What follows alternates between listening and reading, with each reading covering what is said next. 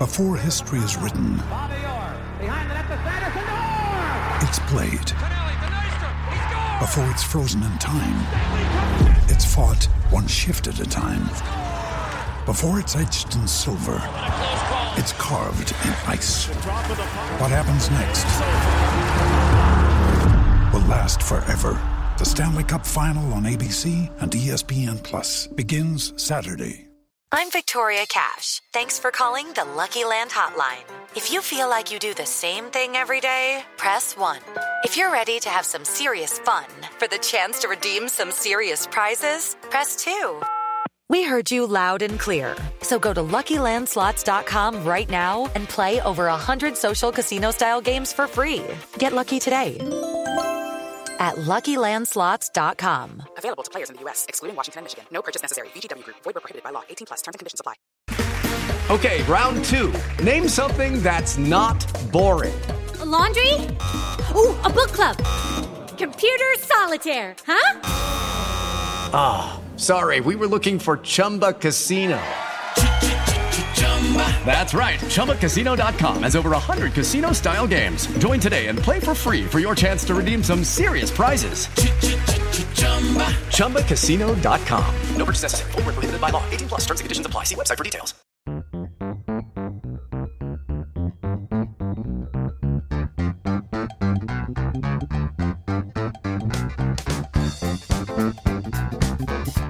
Hello, welcome to the Analysts Inside Cricket. Happy New Year to you all. A new year and, well, great opportunities for England, obviously, this summer. Probably the biggest summer of cricket ever in England, certainly since the 1970s with the World Cup and the Ashes. And in this programme, we're going to look at the new England Director of Cricket, Ashley Giles. We've got some comments from him. We're also going to draw some tickets for the Ashes Test match at Lord's. That's after the break, so stay listening for that. We're going to review the Australia-India 4-Test series, that amazing win by India 2-1 in the series, their first ever win on Australian soil in a Test series. And we're going to answer your daughter's riddle, Simon, as well. Marina's riddle last week. We'll play a little bit of that after the break. Do you know the answer to that? I do know the answer to it, but I needed her to really slow down and speak very slowly before I was able to work it out. Have you taught her much about elocution? Not yet, no, not yet. That's all to come. She teaches me things, tells me what to do. Anyway, the announcement a couple of weeks ago that Ashley Giles was taking over as the Director of Cricket for England, taking over obviously Andrew Strauss's role. He's been talking to the press a little bit. So I guess he's got a few things to deal with, but in a way he takes over at quite a handy time with England playing so well. But, you know, their Test performances have been resurrected and their one-day performances are a bit, you know, through the roof. You need to be careful, though, when seemingly everything is going swimmingly. Remember, Paul Downton took over in 2013. England just won the Ashes at home. He was appointed, and then he was going to take over full time after the Ashes in Australia. And England, you know, everything disintegrated. That 2013 Ashes winning team disintegrated, and we had, you know, Kevin Peterson's situation, and you know, it took a long time for the England team to recover from that. And then, of course, you know, we went on to 2015, and there was the World Cup debacle. So you think everything is moving forward nicely, and things can go wrong. But I mean, it's an incredible summer ahead, and England's Test team have had an excellent last 6 months of the year, and the one-day side, world number one, everything going exceedingly well. But you know, again, that could all fall apart in a semi-final defeat, couldn't it? If they get there. It's been an interesting sort of couple of years for Giles, hasn't it? Because he took over as England's one-day coach for a while, and then he stopped that. He was sort of got rid of there. Well, I was there the day that they lost to Holland or the Netherlands in the World T20 in Chittagong, and I remember going round the boundary and you could see this game slipping away from them. You think they can't lose to the Netherlands again in the World T20 because it happened, of course, at Lord's in 2009. They can't lose again. Ashley Giles is in charge. It sort of felt at the time, whether it was the case or not, it felt at the time he was on trial for his job. You know, he was going to become the next coach, and then he saw this debacle happening in front of you, and you thought, oh no. And for him, you know, because he was a shoe-in for the job, or seemingly a shoe-in for the job. as head coach. Well, favourite for the job anyway. That's how it seemed at the time. Whether he was a shoo-in or not, I mean, clearly he wasn't because he didn't get the job. It just shows that coaches are hostage to performance. Well, exactly. I remember walking around the boundary thinking, I've got to speak to Ashley Giles. This is an awful moment for him. And he came out and he emerged at the end of the game. And he just, his face, told the story, just like utterly crestfallen. I mean, he put a brave face on it. He spoke really well, but he must have known it was a devastating performance for the England team and for him personally, I think. And it obviously it reflects on the coach, doesn't it? It's very hard to then appoint a coach who's just lost to the Netherlands in the World T20. So then, of course, he was selector, one of the 3 selectors with Angus Fraser and Mike Newell from Notts.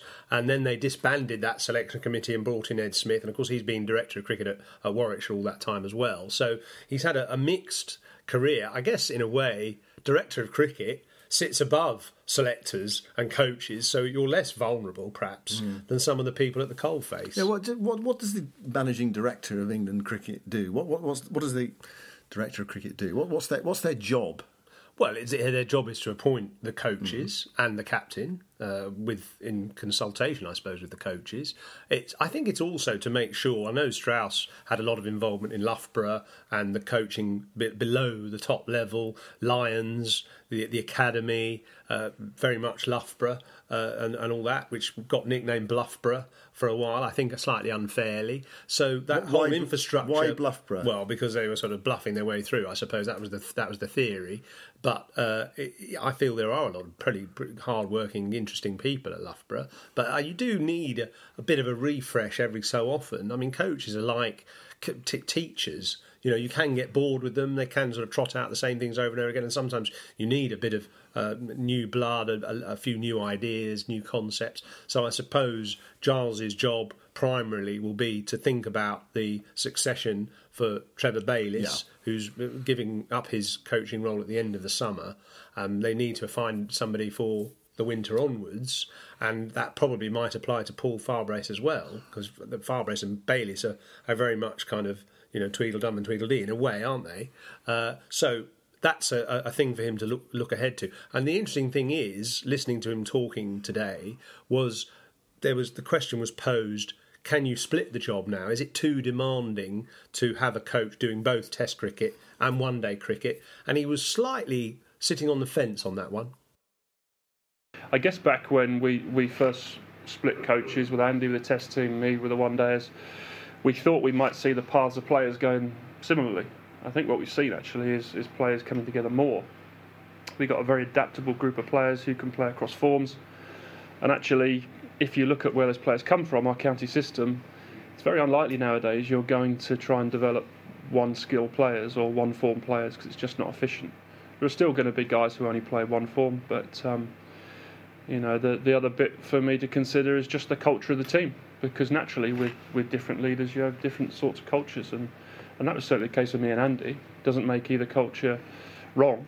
We're just different people, so you lead differently, and if you've got different leaders and the same group of players in a room, then that can have its own challenges as well. I think whatever we do, whether it's 2 coaches or 1 coach, I think we need to make it normal and acceptable that coaches have time off and are able to go and watch some cricket or just have a break. And in that way, you can also develop your other coaches to lead. The programme, the way it is over the next couple of years, is extremely busy. To expect 1 head coach or 2 head coaches to be there all the time is going to be it's quite challenging. What do you think then? Can you split the jobs, or does England need 1 coach? It's a very good question, actually. And I think that in the past, the last 4 years, probably was worth splitting the job, because the 2 formats, Test match, one-day formats, were diverging quite significantly, and you've got almost completely different squads arriving for a one-day series and the Test squad going home. But I think now, if you look at the England side, there are more and more players playing both. They've sort of realised that, they want to be involved in all formats, and so sometimes players have to be rested from, one-day series or whatever, but generally players want to play both. So actually, you can see a logic in having a coach operating in both formats.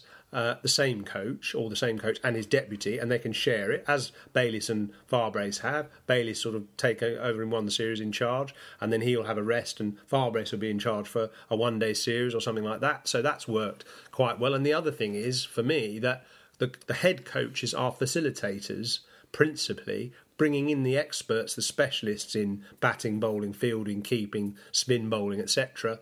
And so they can still bring in appropriate specialists for different formats. Yeah, the only thing is, I mean, it seems to me that for the head coach, it is such a demanding role there. England plays so much cricket. You're there not just right from the start, right to the end of every tour, but also doing the planning for each tour and then the debriefing after each tour. There is so much to do, and the demands are so great. Is it worth having someone who looks after white ball cricket, someone who looks after red ball cricket? I mean, that's the argument. That's what Ashley Giles, that's the solution he'll have to sort out, isn't it? The problem he'll have to sort out. Yeah, it's not a simple one. I don't know. I just don't think you want necessarily too many different philosophies coming into to essentially the same group of players. But you're right. Someone like Johnny Bairstow, I think, played something like 73 days of cricket for England in a year. So that's 1 in 5 days. I mean that is plus all the training and travelling as well. So it is incredibly demanding. The coaches have even more demands in a way than the players, because there's so much they've got to do behind the scenes. Which is one thing you would say is a player would hope to have an England career, if you're really successful, that would last, say, 10 or 12 years. For a coach, I mean, Trevor Bayliss is, there is a shelf life, isn't there? There's a certain length of time, 4 years, say. When you do the job, you put everything into it, you earn very good money. An England coach earns very good money. You're almost, I mean, not quite set up for life, but it helps you, certainly helps you set up for the rest of your life to be the England coach for 4 years. But it is an extremely demanding role. I suppose what it comes down to is do you need a different coaching philosophy for the two different roles? But you're saying that actually the sort of two teams, the England situation, there's a lot of overlap between the two sets of players. I think that one of the key roles for the limited overs format is data analysis, and if you get somebody that's really sharp on that, getting the right sources. I've been to a place in Chennai recently, which is basically like the big brother of cricket, looking at every game played all around the world, videoing it, recording it, making video packages about individual players, looking at, for instance, they were looking at Imran Tahir's leg breaks and googlies and the different grips, and then sending those out to their appropriate clients to help them deal with Imran Tahir's variations, and making lots of statistical packages of how to approach certain players or certain situations. There's lots of data available out there. You need one person to be able to assimilate all that and come up with sensible strategies, which then can be sort of passed on to the coach, and they can buy into it or not, as the case may be. I think you still can do that with one main coach. Yeah. Who was that main coach going to be, though? Someone like Stephen Fleming, I would think about, because he's done very well in the shorter format, but he obviously made his career playing very well for New Zealand in Test cricket. He's a very, loads of integrity, been all around the world. You probably want somebody who's a bit more au fait with English cricket, which I think Trevor Bayliss that was his one drawback. Was when he first came into the job, he said, well, I don't watch county cricket, I don't know him, and I haven't seen him play before. And he was perhaps a bit foolish to say that, because you can look at everything on video nowadays anyway, so you didn't have to admit you haven't seen anyone before, and that just sounds a bit feeble as a coach. But he's sort of corrected that over time. I'm now arguing for somebody who's also overseas. It would be great if we had a home-bred coach, an English coach, but you've got to look around the world and see who's the best at the job. And at the moment, the English coaches are not sought after in overseas franchises and things. Why that is, I'm not quite sure. Well, actually, Giles was asked about that in his press conference. Do you want an overseas coach? Do you think should be an English coach? And he sort of said, well, he sort of said preferably an English coach. That was what we would like, and we need to develop English coaches. But I'm not ruling out an overseas coach. So there we are with that. It could, the field is wide open. One other little thing, very important, the coaching role. Got to be able to be a left-handed nicker for the slips, because Phil Neal, who's been with the England team forever, 20-odd years, is the right-handed nicker. edging the ball for the slips for right-handed batsmen. But in the past, we've had Andy Flower, we've had Strauss, people like that around who can do the left-handed nicking, but they haven't really got anybody to do left-handed nicking now. I can't think of that there isn't anybody on the coaching staff who can do that, and it's very valuable. With a lot of left-handed batsmen around, you need someone who's good at that left-handed nicking, so that's why Stephen Fleming fits the bill. You can't just bring someone in, a left-handed nicker for the day, to prepare the players True. for an hour before each day's play. No, it's a bit facetious. Yeah. But it's a useful little thing on your CV. I'm good at nicking. Yeah. So Trevor Brace is going after the Ashes, end of the season, and then it's on to New Zealand and South Africa. So the new coach will have to be in place for that. That's the future. But I mean, there's an awful lot to focus on before that happens. Yeah. And I suppose the other thing for Ashley Giles as well, and that the big question is he as the new managing director of England cricket, is he going to let the players play football? And he says that he's got very strong views about this. Let's hear them. Everyone knows my thoughts on football, and I will discuss that with the captains and the coaches. But I think when you talk about short-term derailers, I don't want to be blamed for losing the World Cup because we're not playing football in a month's time. But it's certainly, if you look at what football does, the benefits from a psychological point of view and fun point of view, I think are outstripped by the dangers. But we'll discuss that. I'm not coming in with an iron rod right now. So it sounds as if football's banned before the World Cup, I reckon, and maybe they'll get it back for the Ashes. I don't know, but it sounds as if he just thinks the risks are too much. Yeah. And I'm sure Johnny Bairstow would probably agree. Yeah, well, but a lot of the players, they like it. It's part of the sort of camaraderie of touring. We've talked about this before. That stress relief as much as anything. Yeah, if you, but also exercising and getting ready, warmed up for the day. Yeah, I mean, you always hear Bumble say, I haven't seen Manchester United go out and play cricket before they're playing Liverpool or Bayern Munich or whatever in the Champions League. But you see the South Africans play rugby, don't you? Touch rugby before as part of their warm-ups. Actually, in defence of the football, which everyone said, it's a bit of a risk, and then Sam Billings on this show a few weeks ago said, well, you could get injured doing anything, and he's right, because Billy Stanlake, in the Big Bash, Australian fast bowler, trod on the boundary rope doing one of those close boundary catching in practice, and he was out. And actually, I saw today Ashton Agar, the left-arm spinner, just went over on his ankle, catching the ball at extra cover, throwing it to mid-off during a game and had to go off. So, you can get injured anyhow, but it seems as if that potential collision of players who are naturally competitive in a footballing environment and a little bit inclined to show off if there's a bit of a crowd watching that warm-up game, there is a little bit of a risk there, I can see.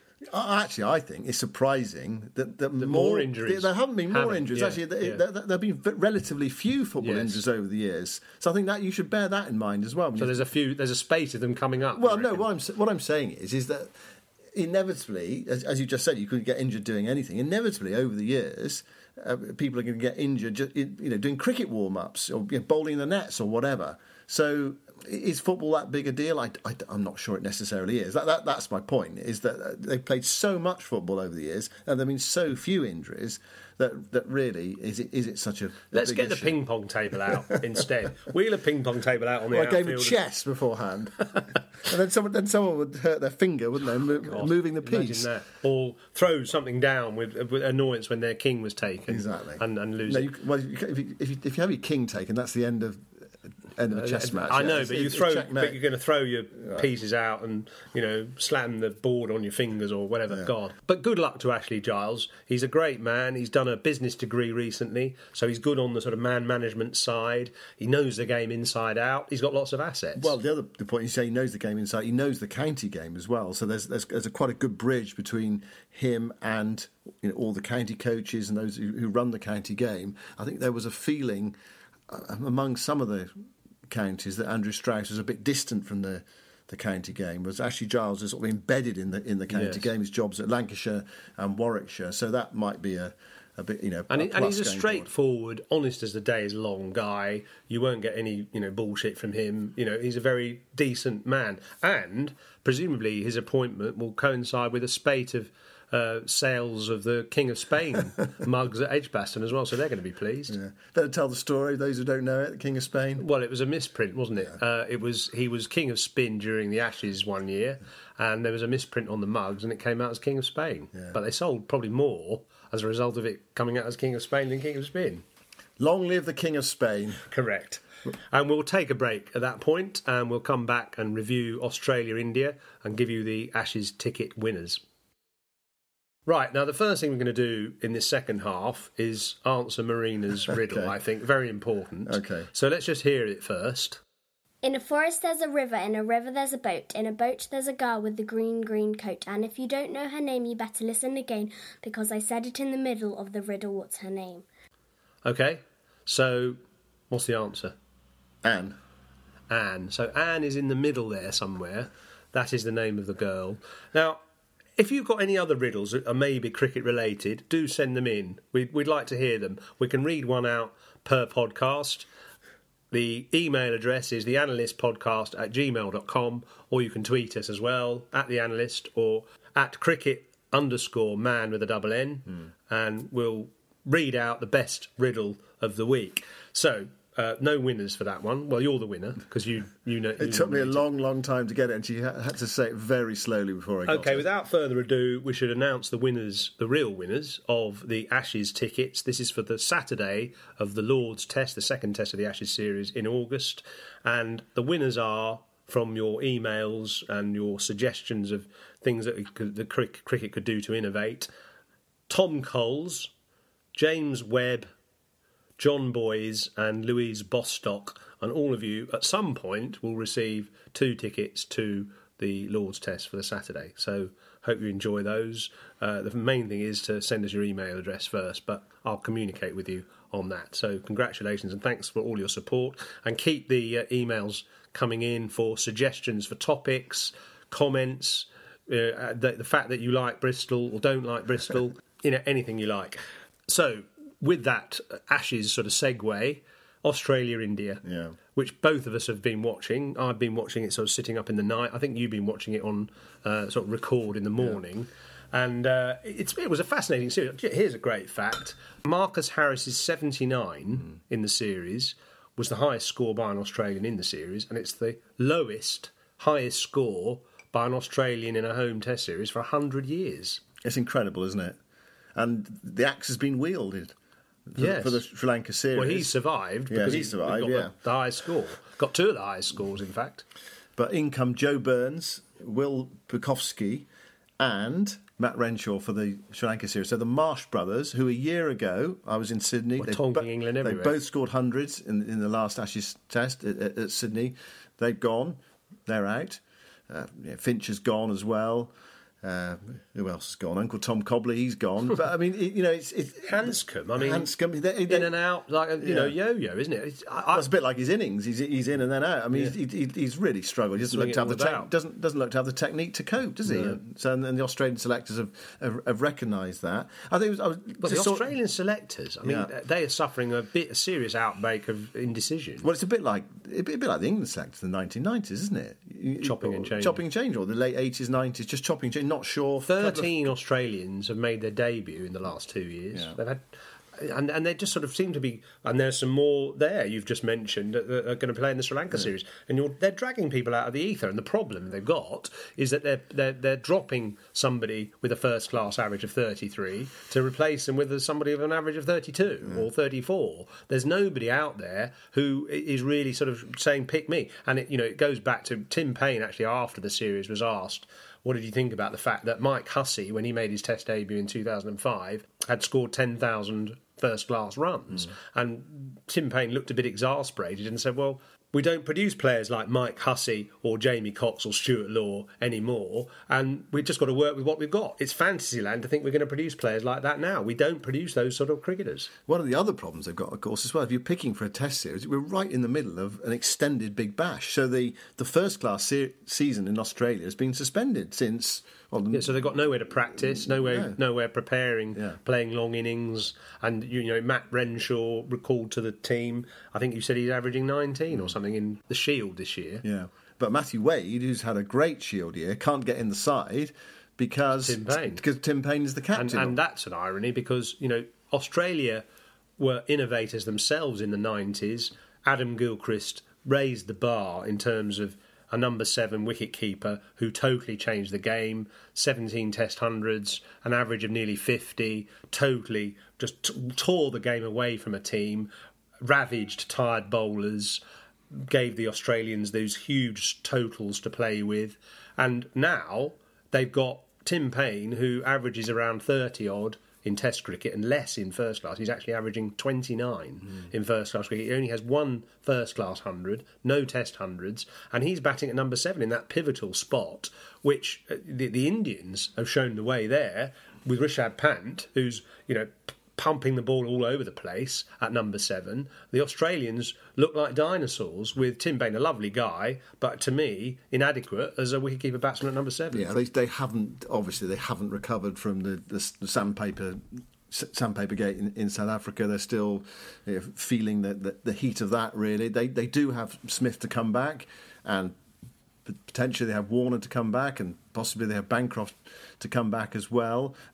Will they be able to just reintegrate into the team and also get their games going, their international games going after such a long break? Remains to be seen. I know that Smith actually and Warner are playing in the Bangladesh Premier League. Actually, which brings me on to just as a side point. Actually, brings me on to something about comparing the Big Bash and the Bangladesh Premier League. I've watched a lot of the Big Bash this year, commentated on it for the BBC, and also worked with BT Sport as well, as you have. And I wonder whether the Big Bash is just losing a bit in comparison with someone like the Bangladesh Premier League. I know it doesn't help when you've got Smith and Warner playing there, but you've got De Villiers, for example, is playing there. All the West Indians are playing in the Bangladesh Premier League. 2 overseas players in Big Bash. It's very much a sort of domestic competition to showcase the best Australian players. The pitches have not been great so far. So I think the Big Bash is looking really ordinary. I've seen a few games, and I think the standard is much lower than the Vitality Blast, really? And probably the other tournaments that you mentioned there. It just looks they're missing a lot of the international players. Obviously, the Test players and now the one-day international players are out, and it just looks tame. Actually, the Big Bash. Plus the fact they're now doing a 6 weeks, 8 weeks Big Bash with 14 games instead of 8. And so it's stretched out much longer.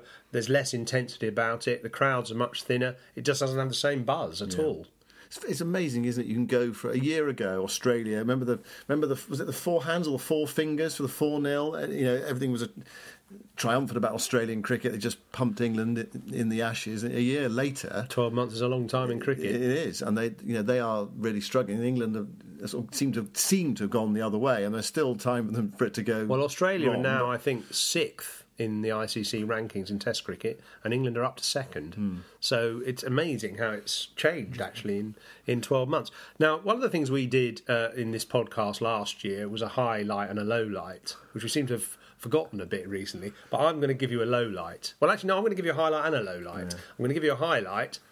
Cheteshwar Pujara. I mean, the most phenomenal series, 500 runs, guy who doesn't play any T20, hasn't played an IPL game for 4 years, hasn't played any T20 for a year and a half, doesn't care about the riches. He was asked after the last test, in which he scored 193, whether he cared about playing white ball cricket. No, he said, no, I'm happy to go home, work on my red ball skills and come back even stronger. They haven't got any tests till the summer now, the Indians, but he sort of said, well, that's fine, I'm happy to just go home, and I've got a little baby at home. I've enjoyed my batting. I mean, his concentration, old school, just total devotion to the crease, not playing anything out of his own comfort zone, took a few blows on the body, but just stuck it out for his country. Fantastic performance. The Australians, they were sick of the sight of him by the end. Reminds me of Alistair Cook, actually, in 2010-11. Australians saying, I'll drive him to the airport. Let's get him out of our country. And that's the series reminds me of 2010-11 as well, where a strong team from overseas goes to Australia there and sort of gets amongst them and turns them into a bit of a rabble. I think that's what's happened in this series. In India, they would have won, but for the Sydney weather, they would have won 3-1 and quite convincingly so as well. The other highlight for me of that series was Jasprit Bumrah's bowling, phenomenal. And not only was he constantly at the batsman all the time and producing unplayable deliveries, using variety, using the Yorker and the slower ball, which you don't see that often in Test cricket now, but he had the intelligence to change the game with key wickets with those sort of deliveries. But also, he's so accurate, he just never let the batsman off the hook. His economy rate in the series, 2.27. That's up there with the West Indian greats of the 1980s. Just never let the batsman get away. Doesn't bowl bad balls. Whether he can sustain that pace and potency with that strange run-up and action, I don't know. He learnt to bowl in a corridor, and that's why his arms are sort of so stiff and sort of close to his body all the time. What was it, indoor cricket? Some kind of indoor, or like an indoor space, a covered space with narrow sides, so he couldn't sort of let his arms swing. He couldn't be like a Morny Morkel or a Malinga or someone like that with arms, much wider arm span. But fantastic. Low light, going off for bad light. Yeah. And Sydney. Low light, bad light. Low light. But I mean, what is this that players, the umpires, who say, oh no, the light's looking a bit gloomy, the floodlights have overtaken the natural light, which is written into the playing conditions, so it's not entirely their fault. And then they go off for bad light with the floodlights blazing, top whack. And you look at this empty ground, no fielders, no players on it, and the light looks fine. It's caused, quite a lot of comment on Twitter here. David Grant says, "Is this not madness? The lights are on. Cricket does itself no favours at times. Get on with it. I'm happily having a beer." So he was at the game. He couldn't believe it. It's a really good point now. We play day-night Test cricket, but we can't play day Test cricket under lights. I mean, I tentatively put this suggestion forward, and it's not ideal. Of course it's not ideal, but surely it's about playing the game. And some people say, no, it's about the integrity of Test match cricket and getting the balance right, and I accept that totally. But are we now in a situation where if there is bad light, I'm sorry, we just get the pink ball out and we say, right, I'm sorry, we're going to have to play with the pink ball for now. A pink ball that's what David Cook suggests here. Yeah, similarly aged to the one you're actually playing with, and then when the light improves, you go back to the red ball. I know it's not ideal, but surely just having an empty ground and spectators in it and the lights are on, we can't go on with this. No, I mean, for example, it's insane. For example, if you turn up on it as your batsman, if you turn up and it's a lovely sunny day, you think, great, this is my day. But the next day, the opposition turn up and it's overcast and it's just the luck of the draw, isn't it? Exactly. That's what I'm saying. That's sort of part of the sort of variables of Test match cricket.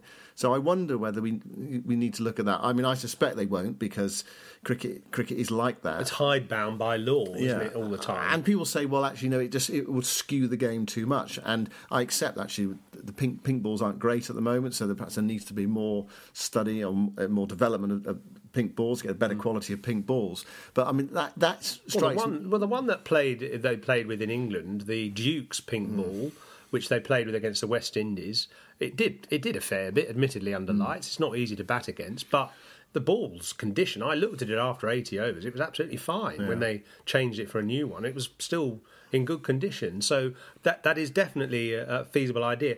We can't carry on losing this time. And also, while we're on this subject, over rates, the Indians managed to bowl 90 overs in a day comfortably when the spinners were bowling, and that's another area. And so I think, this is something we can talk about again later, but with the World Test Championship starting in July, and the first series are in India and in the West Indies, actually, but the Ashes will be the sort of big grandstand opening of the World Test Championship.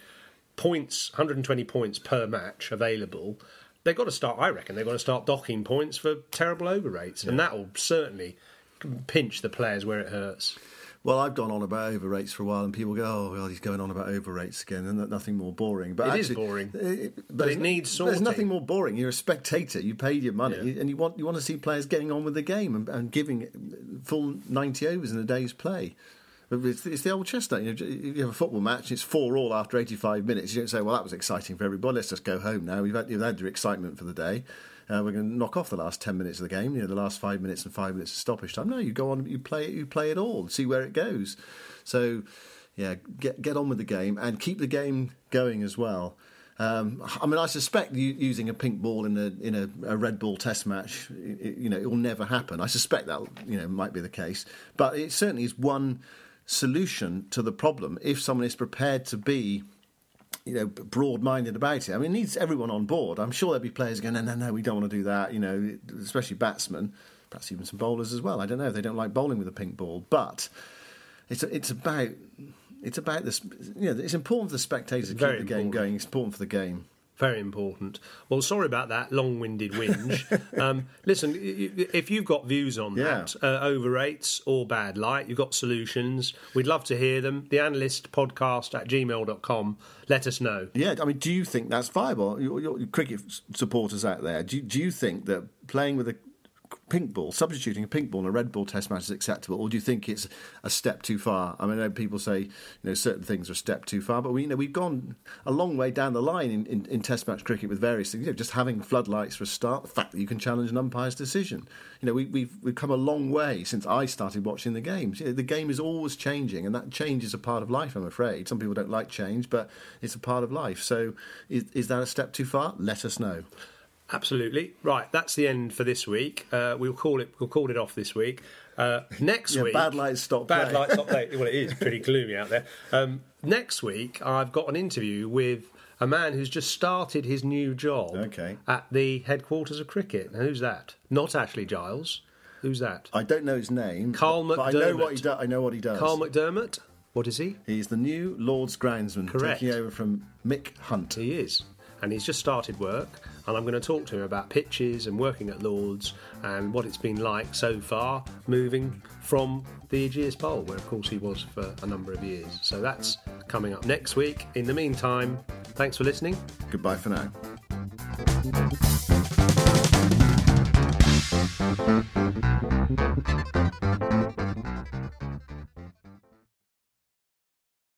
Sports Social Podcast Network. Okay, round two. Name something that's not boring. A laundry? Ooh, a book club. Computer solitaire, huh? Ah, sorry, we were looking for Chumba Casino. That's right, ChumbaCasino.com has over 100 casino-style games. Join today and play for free for your chance to redeem some serious prizes. ChumbaCasino.com. No purchase necessary. Void where prohibited by law. 18+. Terms and conditions apply. See website for details.